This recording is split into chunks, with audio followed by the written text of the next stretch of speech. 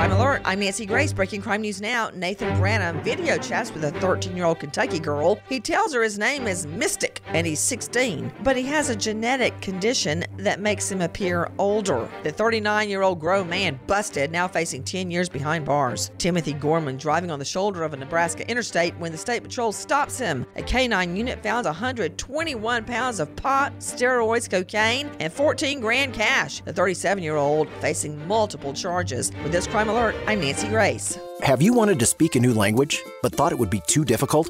Then try Babbel. Babbel starts by teaching you words and phrases that gradually get more complex. Soon, you're practicing short conversations. So in 15 minutes a day, you'll be speaking a new language in a few weeks. Babbel is built around real life.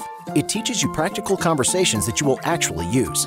Babbel, language for life. Now try Babbel for free. Just go to Babbel.com. That's Babbel.com.